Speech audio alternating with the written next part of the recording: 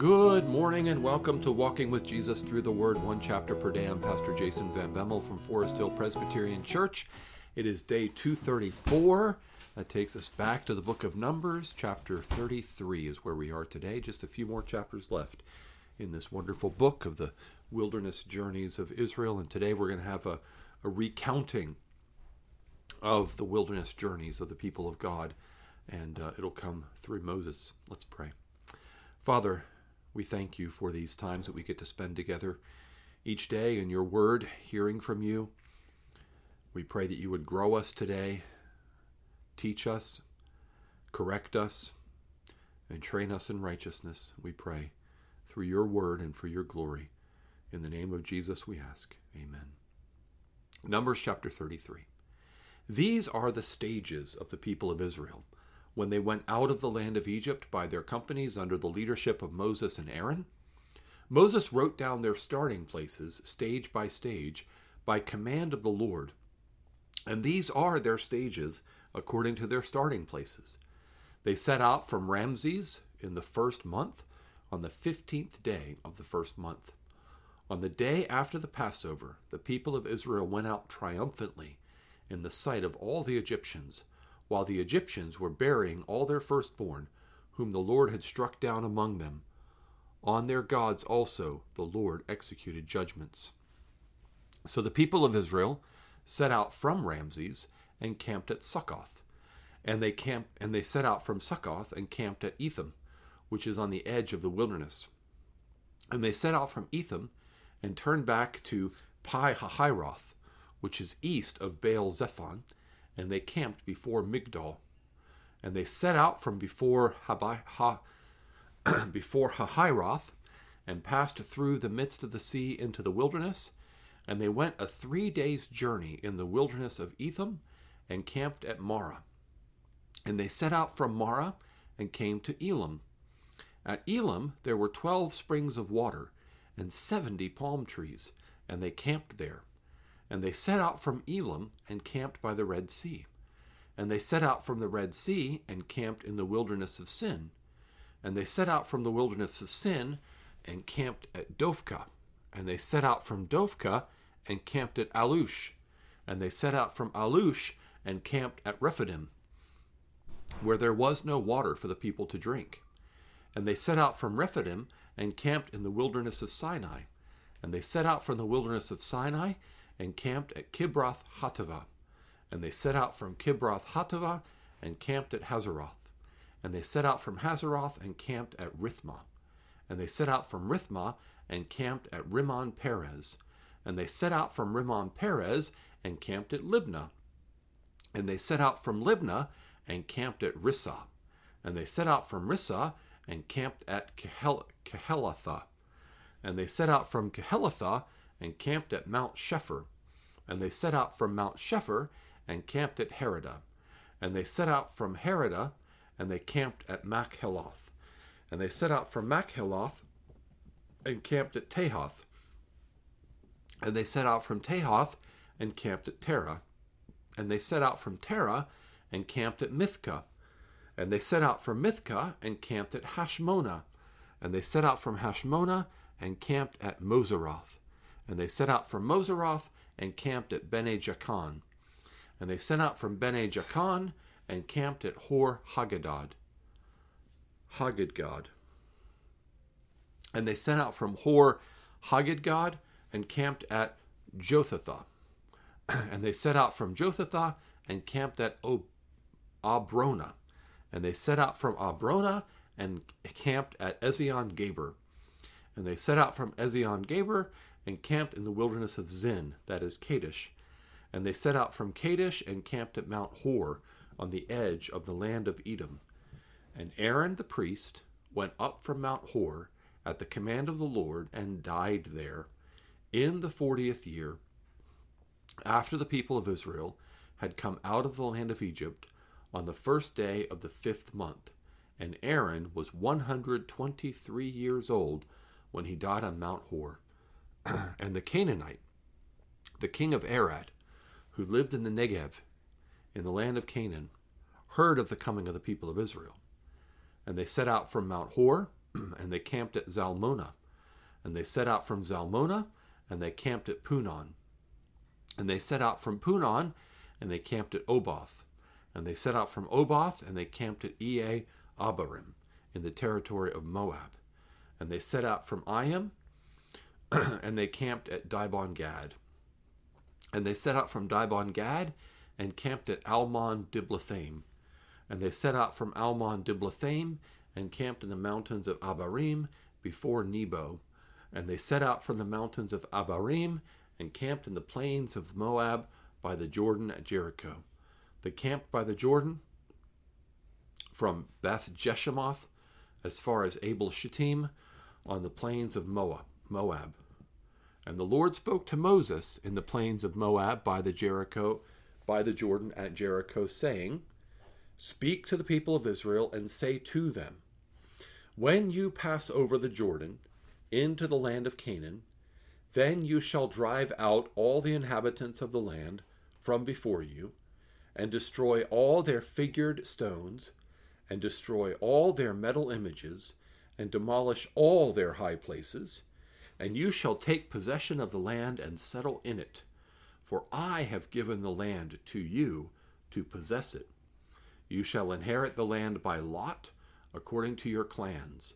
To a large tribe you shall give a large inheritance, and to a small tribe you shall give a small inheritance. Wherever the lot falls for anyone, that shall be his. According to the tribes of your fathers, you shall inherit. But if you do not drive out the inhabitants of the land from before you, then those of them whom you let remain shall be as barbs in your eyes and thorns in your sides, and they shall trouble you in the land where you dwell, and I will do to you as I thought to do to them. That is Numbers chapter 33, and I am very glad to be done reading that chapter out loud, and I apologize for names that I butchered. You know, it's just interesting. You get to this point and you kind of understand the numbering of the people. The first generation and the second generation. It makes sense that God would give us an accounting for how many people came out of Egypt and then how many people were in that second generation preparing to go into the land of Canaan. It shows the faithfulness of God to keep his promises. It also shows the justice of God to execute wrath on all those whom he has condemned for their unbelief. But this long list of names, like every single place where Israel camped in the course of 40 plus years of wandering in the wilderness, what is this? What is the purpose of this?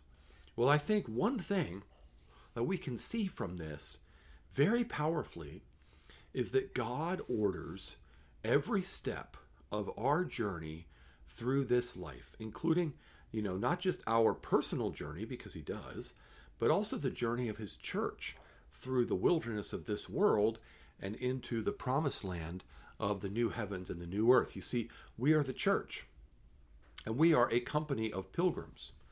We learned yesterday in Philippians chapter 2 that we are to have the mind of Christ, and Christ was rejected and despised, and he humbled himself, and he was obedient to the point of death, even death on a cross, and then God highly exalted him.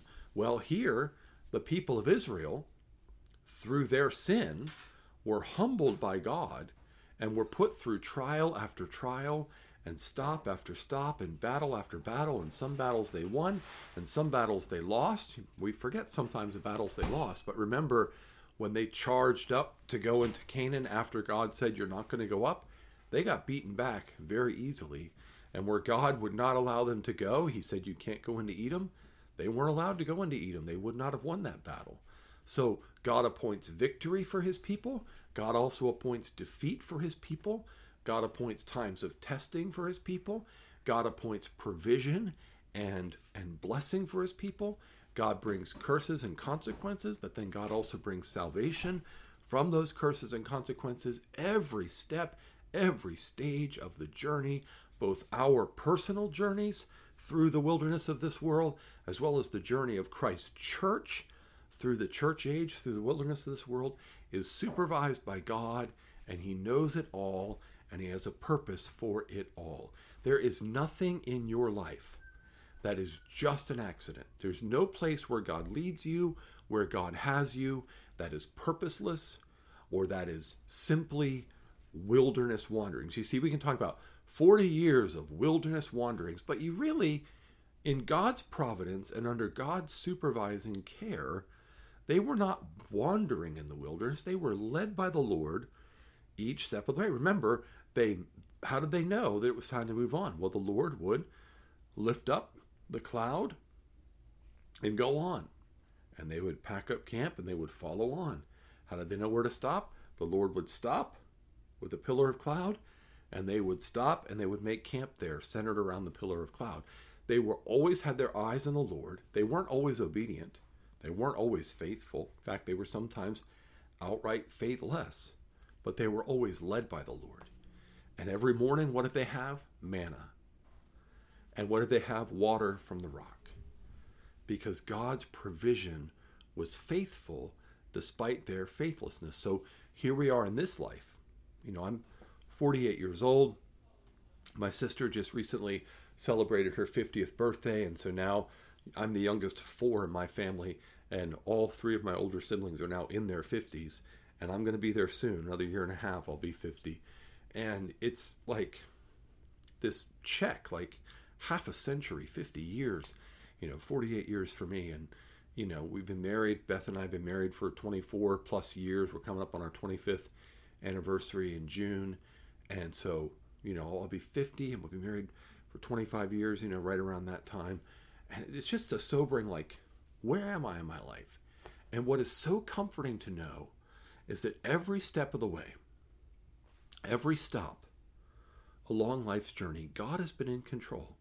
And what has been really consistent, despite my inconsistencies, my failings, my flaws, my faithlessness at times, which is very, very real and very, very humbling, what is consistent is God's presence has always been with me, and he's always fed me with the manna from heaven, the Lord Jesus Christ, and I've always had water from the rock, the Holy Spirit living in me since I came to know the Lord at a very young age.